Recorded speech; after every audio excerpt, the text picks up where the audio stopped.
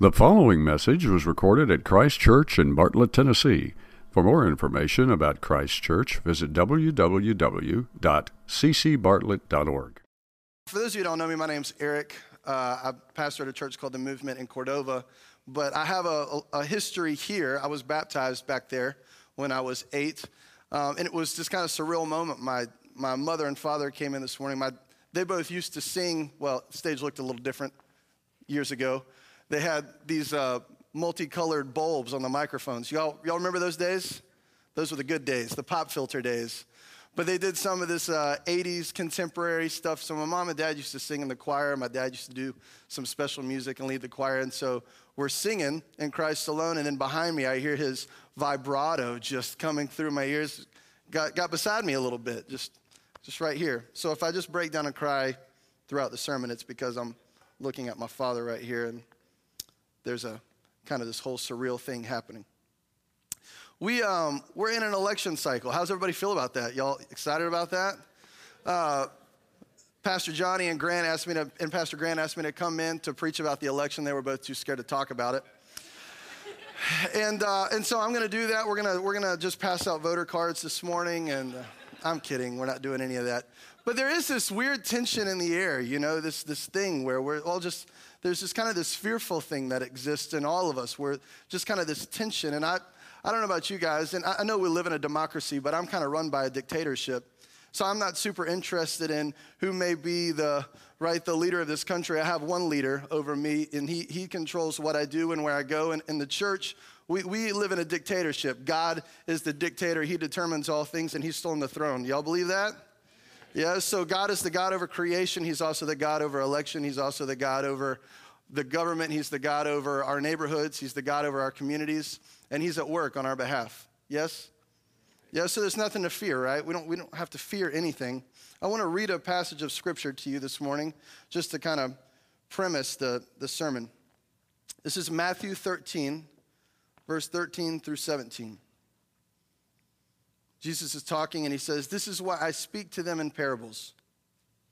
He says, "Though seeing they do not see, though hearing they do not hear or understand. In them is fulfilled the prophecy of Isaiah, you will be ever hearing but never understanding. You will be ever seeing but never perceiving. For this people's heart has become calloused. They hardly hear with their ears and they have closed their eyes. Otherwise, they might see with their eyes, hear with their ears, understand with their hearts, and turn, and I would heal them." A lot of times in the spiritual realm, you're not going to hear what you're not listening for. And you're not going to see what you're not looking for. And Jesus is talking about a people who have intentionally, actively closed their ears to the voice of God and closed their eyes to the works of God. But then he says in verse 16, "But blessed are your eyes because they see, and your ears because they hear. For truly I tell you, many prophets and righteous people longed to see what you see, but did not see it, and to hear what you hear, but did not hear it." What did they long to see? What did they long to hear? They longed to see this Christ who would come, God in flesh, to turn the kingdom upside down. They longed to hear his voice present, audibly.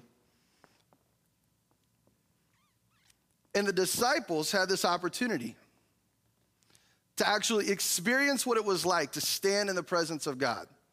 Not just to stand in the presence of, a burning bush, which is, I don't mean to downplay at all, but to literally stand in the presence of the Son of God in flesh. They had this experience, this opportunity.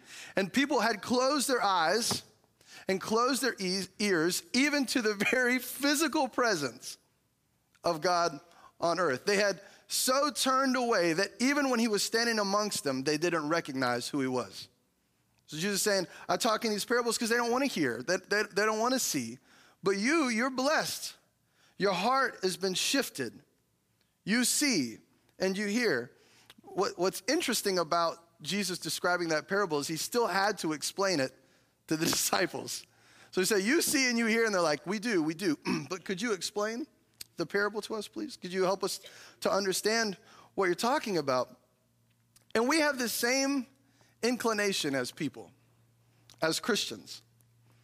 There's this natural tendency in all of us. Our eyes are first open to God when we give our lives to Christ. The blood of Jesus flows in. We're overwhelmed by his grace. His Holy Spirit takes over, and the posture of our heart is shifted. And you guys see this in all new Christians. They come to Christ, and all of a sudden they're just blowing the doors wide open of like every workplace. They're trying to bring everybody they know to Jesus. They're just going crazy for the gospel. And then day after day goes by, and at some point, that fervor, that passion, that tenacity starts to decrease. At some point, those eyes that were once wide open, those ears that were once wide open to the presence of God, they slowly start to close. And we all have this natural tendency and tension in us that as Christians, we naturally start to close our eyes. Now, I'm not saying fall away from the faith, right? I'm not trying to preach any sort of bombshell doctrine here this morning. I'm simply saying that the faith that we once were lit up for slowly starts to diminish in its application in our lives. And so that's what I want to talk about this morning. I want to talk about two key options for Christians: eyes opened or eyes closed. I want to talk about those two perspectives and their consequences. And then I want to close with an exhortation for godly living, and even for those who have yet to open their eyes or have their eyes opened by the blood of Christ. That work for everybody? Y'all want to go there with me? Yes? Everybody's good? All right, let's pray, then we'll get into it. Father, we love you. Thank you so much for the opportunity to be here together as a family, to hear from you, to glorify you. We're grateful for the gifts and the abilities that you've given each of us, that we might encourage and admonish each other, that we might lift you up above all things. And Father, that we would be motivated and inspired by our brothers and sisters in Christ this morning to go out and live differently. We love you. Be with us now as we move forward. In Jesus' name, amen. So I want to use this story. It's an Old Testament story about a guy named Elisha. Many of you know Elisha. Elisha was he was the mentee or the apprentice of Elijah, the prophet.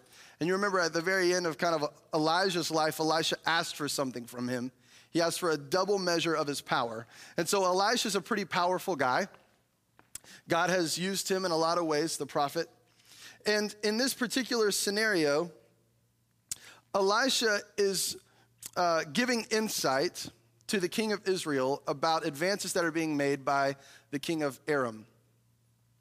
And so every time the king of Aram goes to make an advance on Israel, Elisha gives the inside scoop to the king. And so he's able to cut off the men. Now the king of Aram is furious about this scenario, and he can't figure out who among him is giving his secrets away. Who is not for me? He calls all his men together. Which of you is not for me? What's happening here? One of you is giving away the secrets. Every time I go to do something, it's like he's right in front of me. And so they all get together and they determine it's Elisha. Now Elisha's not even with them. He's in Dothan, a little bit away from where they are. But they determine that what they're going to do is the way that they're going to deal with this situation is how they always did in the Old Testament. They're just going to kill him, right? I mean, that's just the prophet's life. You hear from God, and then you know at some point someone's going to kill you. It's just kind of part of the deal. And so the king of Aram decides he is going to gather up all of his guys, and they're going to circle Dothan, and they're going to kill Elisha. And so that's the context of where we're headed next. So Elisha has a servant with him. It's in 2 Kings chapter 6, 14 through 18. 2 Kings chapter 6, 14 through 18. So nice to hear pages turning. Such an interesting, the church that I pastor, we have a lot of 20-something and 30-something, so it's very rare that you hear someone's finger sliding on a cell phone. You know? And so this actually pages turning. It's an interesting, it helps me to know where you are. Because I never know, are we texting, are we on Instagram, or are we looking at the Bible? I don't know. It's one of those things. So this is what it says. This is the context, and so now we're moving in. It says, then he sent horses and chariots and a strong force there. They went by night and surrounded the city. Verse 15, when the servant of the man of God got up and went out early the next morning, an army with horses and chariots had surrounded the city. The servant's response, oh no, my lord, what shall we do? The servant asked. Elisha responds, don't be afraid, the prophet answered. Those who are with us are more than those who are with them. And then Elisha prayed this prayer in verse 17. He says, open his eyes, Lord, so that he may see. Then the Lord opened the servant's eyes, and he looked and saw the hills full of horses and chariots of fire. Now keep in mind, these are not just more horses and chariots of the king's army. These are now God's horses and chariots. These are horses and chariots of fire. It's kind of a natural part of any story with Elijah or Elisha. You're going to see chariots of fire. There's music in the background. You guys know it well. Dun, da, dun, da, da. Everybody with me? Da, da, da, da, sha, da, da, da. You remember? Okay, anyways. Chariots of fire. Where were we? What are we talking about? Full of horses and chariots of fire all around Elisha. As the enemy came down toward him, Elisha prayed to the Lord, strike this army with blindness. So he struck them with blindness as Elisha had asked. Now you can read the rest of the story. It goes well for Elisha. But I want to draw two conclusions from this story this morning. I mentioned earlier, Christians have two choices. Eyes closed or eyes opened. Those are our options. Eyes closed to the presence of God or eyes opened to the presence of God. And each of these options elicits a particular response from the Christian. The first one is eyes closed. When our eyes are closed to the presence of God, we are overwhelmed by the problems of life. When our eyes are closed to the presence of God, we are overwhelmed by the problems of life. How many of you have ever had one of those problems that came up in your life, a drama with a family member, some sort of issue, and this problem just captivated your thinking for the whole day, for the whole week, for the whole month? Raise your hand. Anybody ever had a problem that just captivated your thinking? It was like you couldn't do anything because this problem had surrounded you. And your natural inclination was, what do we do? I don't know what to do. You call all your friends. I don't know what to do. Right? I'm overwhelmed. I don't know what to do with them anymore. They're just exhausting. Right? I'm just going to kick them out of my house. I just can't keep affording to just feed them and clothe them. And I'm apparently talking about somebody's kids. I don't know. Feed them and clothe them and give them money. And they're still making all of these poor choices. What did I do? You know, what was my parenting strategy that went awry? What has happened? Right? But it just overwhelms you. It's this thing. It just captivates your thinking. Something at work, or maybe it's something at school, or whatever it might be. It just overwhelms you. You're surrounded by the problems of life. They inundate you. And what they do is they start to blind you from possibilities. Let me share. This is the parable that Jesus was talking about when we first started. We started talking about, he said, you blessed are you because your eyes are opened. He said, I speak this way because they've closed their eyes. The parable he's talking about is this parable of the sower. And this guy is spreading seed. And he's trying to create a harvest. And the seed has fallen on different types of soil. Ultimately, that seed is, we'll call the Word of God. And the soil are different hearts, okay? But I want to take this explanation of the parable and bring it to light in our context. So Jesus begins to talk about the different seed, and he kind of shares the whole parable. And so let me just share. This is Matthew 13, 18 through 23. Verse 18, it says, listen then to what the parable of the sower means. This is Jesus talking. He says, when anyone hears the message about the kingdom and does not understand it, the evil one comes and snatches away what was sown in their heart. This is the seed sown along the path. The seed falling on rocky ground refers to someone who hears the word and at once receives it with joy, but since they have no root, they last only a short time.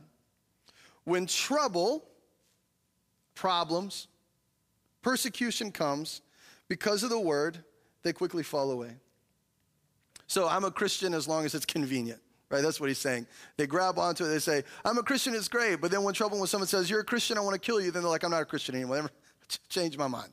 Not a Christian anymore, right? As long as there's no persecution, they're fine. That's the seed that fell on rocky soil. Then he mentions this other seed in 22.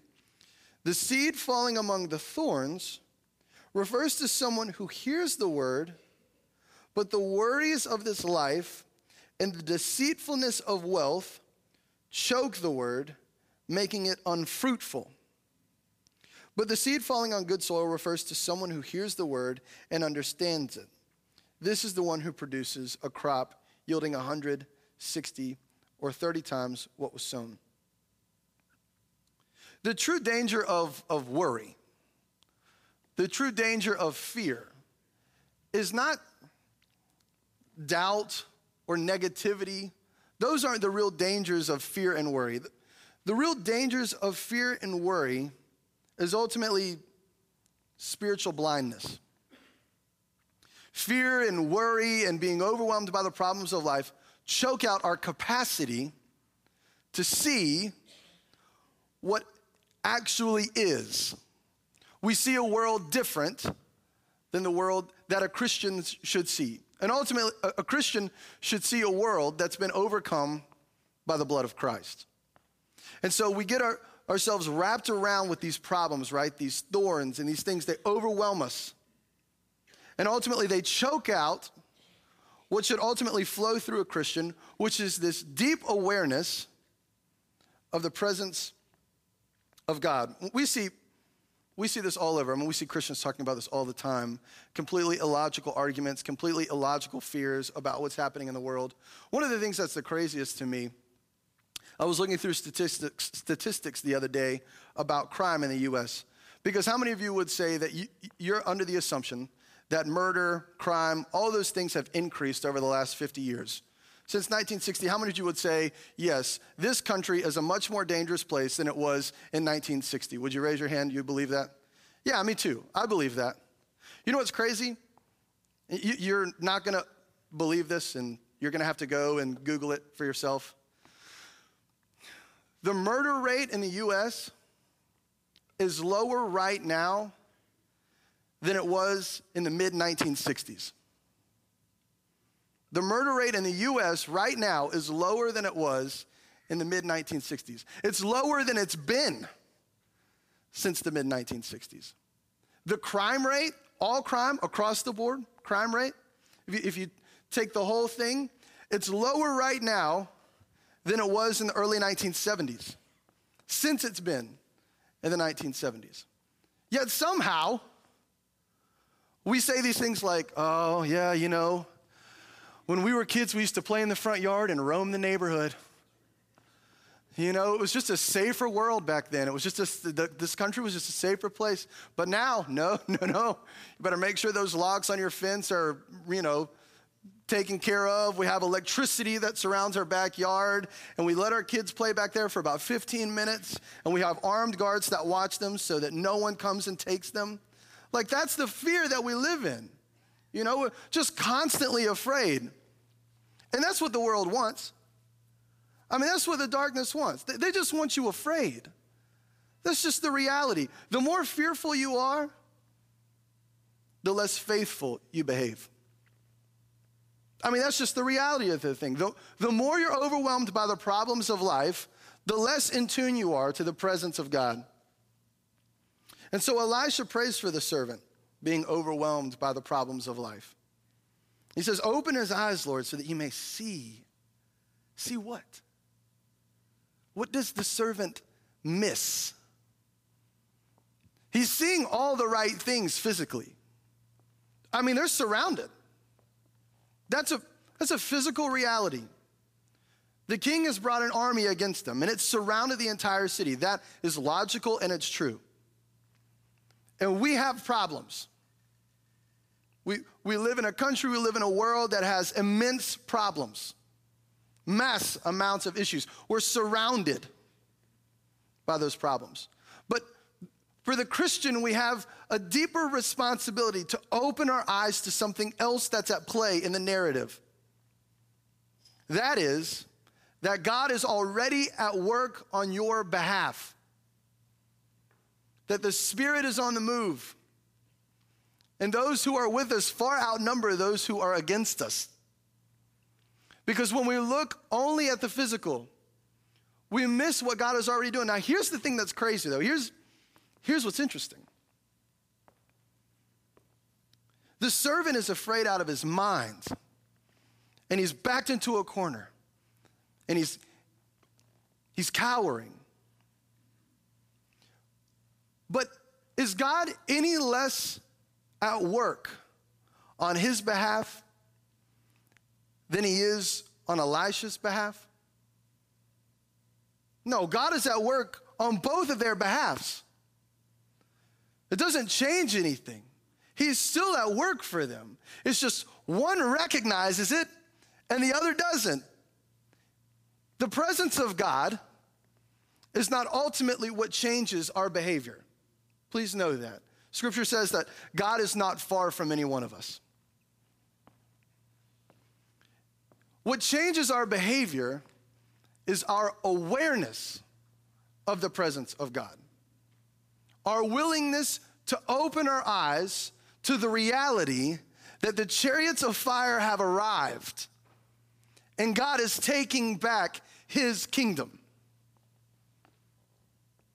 You and I have a responsibility to live in such a way that the rest of the world knows that that's true. We have a responsibility to live in such a way that we're not fearing anybody. I'm not fearing the changes in the political climate. I'm not fearing what happens in our community. I'm not afraid of any of that stuff because I know that those who are with us are far more than those who are against us, and that God is at work on the behalf of his people. I'm not afraid of those things. I ultimately just have to choose, am I going to live aware of that reality? Am I going to live with an awareness that God is at work on my behalf? So after the servant's eyes were opened, do you think anything changed about the way he felt? I mean, this fearful, afraid, overwhelmed, completely daunted servant. You think as soon as Elijah went, God, open his eyes, the servant went, I'm still afraid. I am. No, he saw those chariots of fire and he went, this is going to be awesome. This is going to be good. Let's just sit right here. Let's just sit and watch what God does. This is going to be amazing. He changed. You know he changed. What did Elisha do? How did Elisha respond to the reality that God was at work on his behalf? Did he sit back complacently? God, we don't need to do anything. God's at work for us, guys. So we don't need to worry about anything. Let's just not do anything different. Let's just sit here and sit idle and watch God do his thing. Is that what he did? Is that what God calls a Christian to? No. Elisha did this. Open his eyes, Lord, so that he may see. So he prays for the servant. He has a deep heart and hurt for those who are overwhelmed by the problems of life. So that's number one. I'm just making this point up. It just hit me just now, so you can put that in your notes. It's not written anywhere in there. But Elijah's heart shifts for the servant because he knows he's overwhelmed. He knows he's saturated with fear, and he knows that he's missing out on the glory of the presence of God all around him. And I pray that you have a heart and a hurt for the brothers and sisters in Christ who are around you who seem to be so overwhelmed by the problems of life that they've completely discounted the presence of God. And then secondly, Elisha prays to the Lord. He doesn't ask a question. He gives a command. He says, strike this army with blindness. Elisha gets moving. knowing that the presence of God is with him, he invokes the power of prayer and impacts the game with his participation. Now, would God have blinded that army if Elisha hadn't prayed it? I don't know. Maybe. But certainly we see here that God wants it to be clear that Elisha prayed that prayer and then the Lord acted on his behalf. And so my hope for you is that you would move on the things that you know to be true, that you wouldn't sit back complacently with all the wisdom and all the gifts and all the skills that God has given you and just let the world fall, right? Just, oh, it's all going to hell in a handbasket. We'll just, surrender. Let's eat, drink, be merry, and just live our lives. And, what's going to happen is going to happen. No big deal. Is that how God wants us to behave? Oh, we're supposed to be exhausted right now.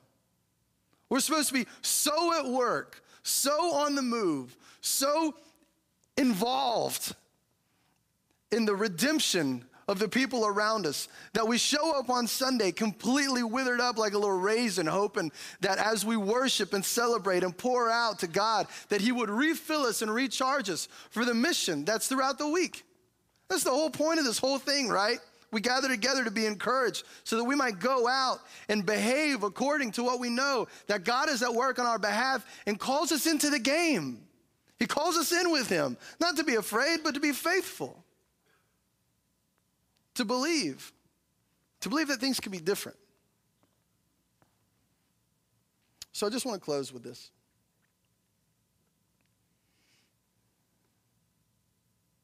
For those who are in Christ, my prayer for you is that you would walk in the sanctity of every moment. When Jesus took his last breath on that cross and the temple veil was torn, and when those disciples were in the upper room and they were praying and waiting on the power of God through the Holy Spirit, God took what happens in the Old Testament moment by moment. The burning bush with with Moses. And all of the different situations where his presence happens. He speaks to Elijah in a whisper in the cave. He took those incredible moments that we see in the Old Testament and we think, God, wouldn't that be amazing? If I got home and my bush was on fire in the front yard and God just started talking to me and told me to take my shoes off. That would change my life, But Jesus is saying, all the guys in the Old Testament, the ones that you fantasize over, they were hungry for what you have. They were desperate for what God has given you. The burning bush, that's your heart. And for the Christian, the presence of God rests here in you every single second of every single day. You are a walking, talking, living, breathing, burning bush moment. Your job is to make people aware that God has opened himself up to Jew and Gentile, that through the blood of Christ, everybody might be brought to repentance, that the grace of God is open for everybody who might bow to the lordship of Christ. That we're supposed to walk in power and in strength, set on fire for the love of Christ. We are the burning bush for the world. Just be ready, world, because here comes the presence of God and his people. That's our job. And we sit around, we would just fantasize about, wouldn't that burning bush moment be cool? God's going, I dropped my Holy Spirit into your heart years ago. You just got to start being aware of it.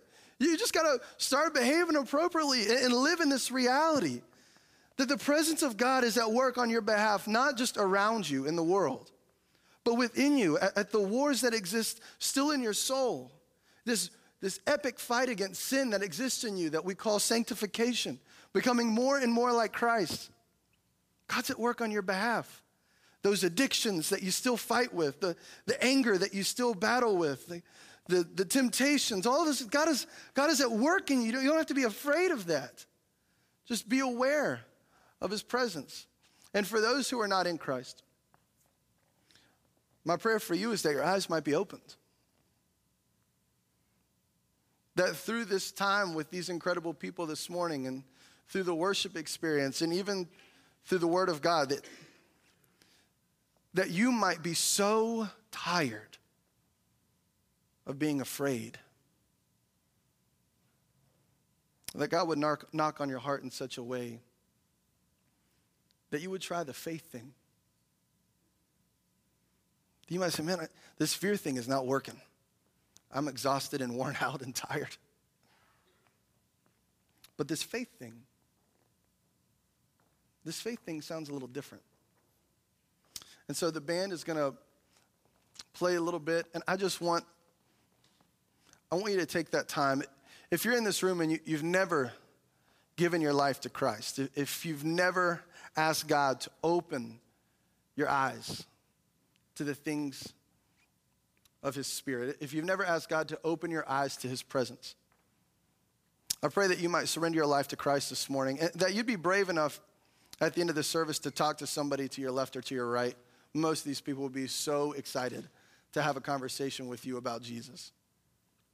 And then for those of you who are in Christ, I just want you to take some time to encourage yourself. We just have to learn how to do that as Christians. To just remind ourselves of the things that God has said, that the things that God has done, and the reality that God is at work on our behalf, and we really have nothing to be afraid of. He's still on the throne, he's still in power, and he desires good things for his people. Will you all pray with me? Father, we love you. Thank you for the opportunity to gather together and to celebrate who you are. I pray that you would be with us now as we process and think about what you've said to us through your word. I pray that you would open our hearts more to you. We love you. Thank you for your son, Christ Jesus, for his death, burial, and resurrection, and for the grace that we now get to experience. In Jesus' name, amen.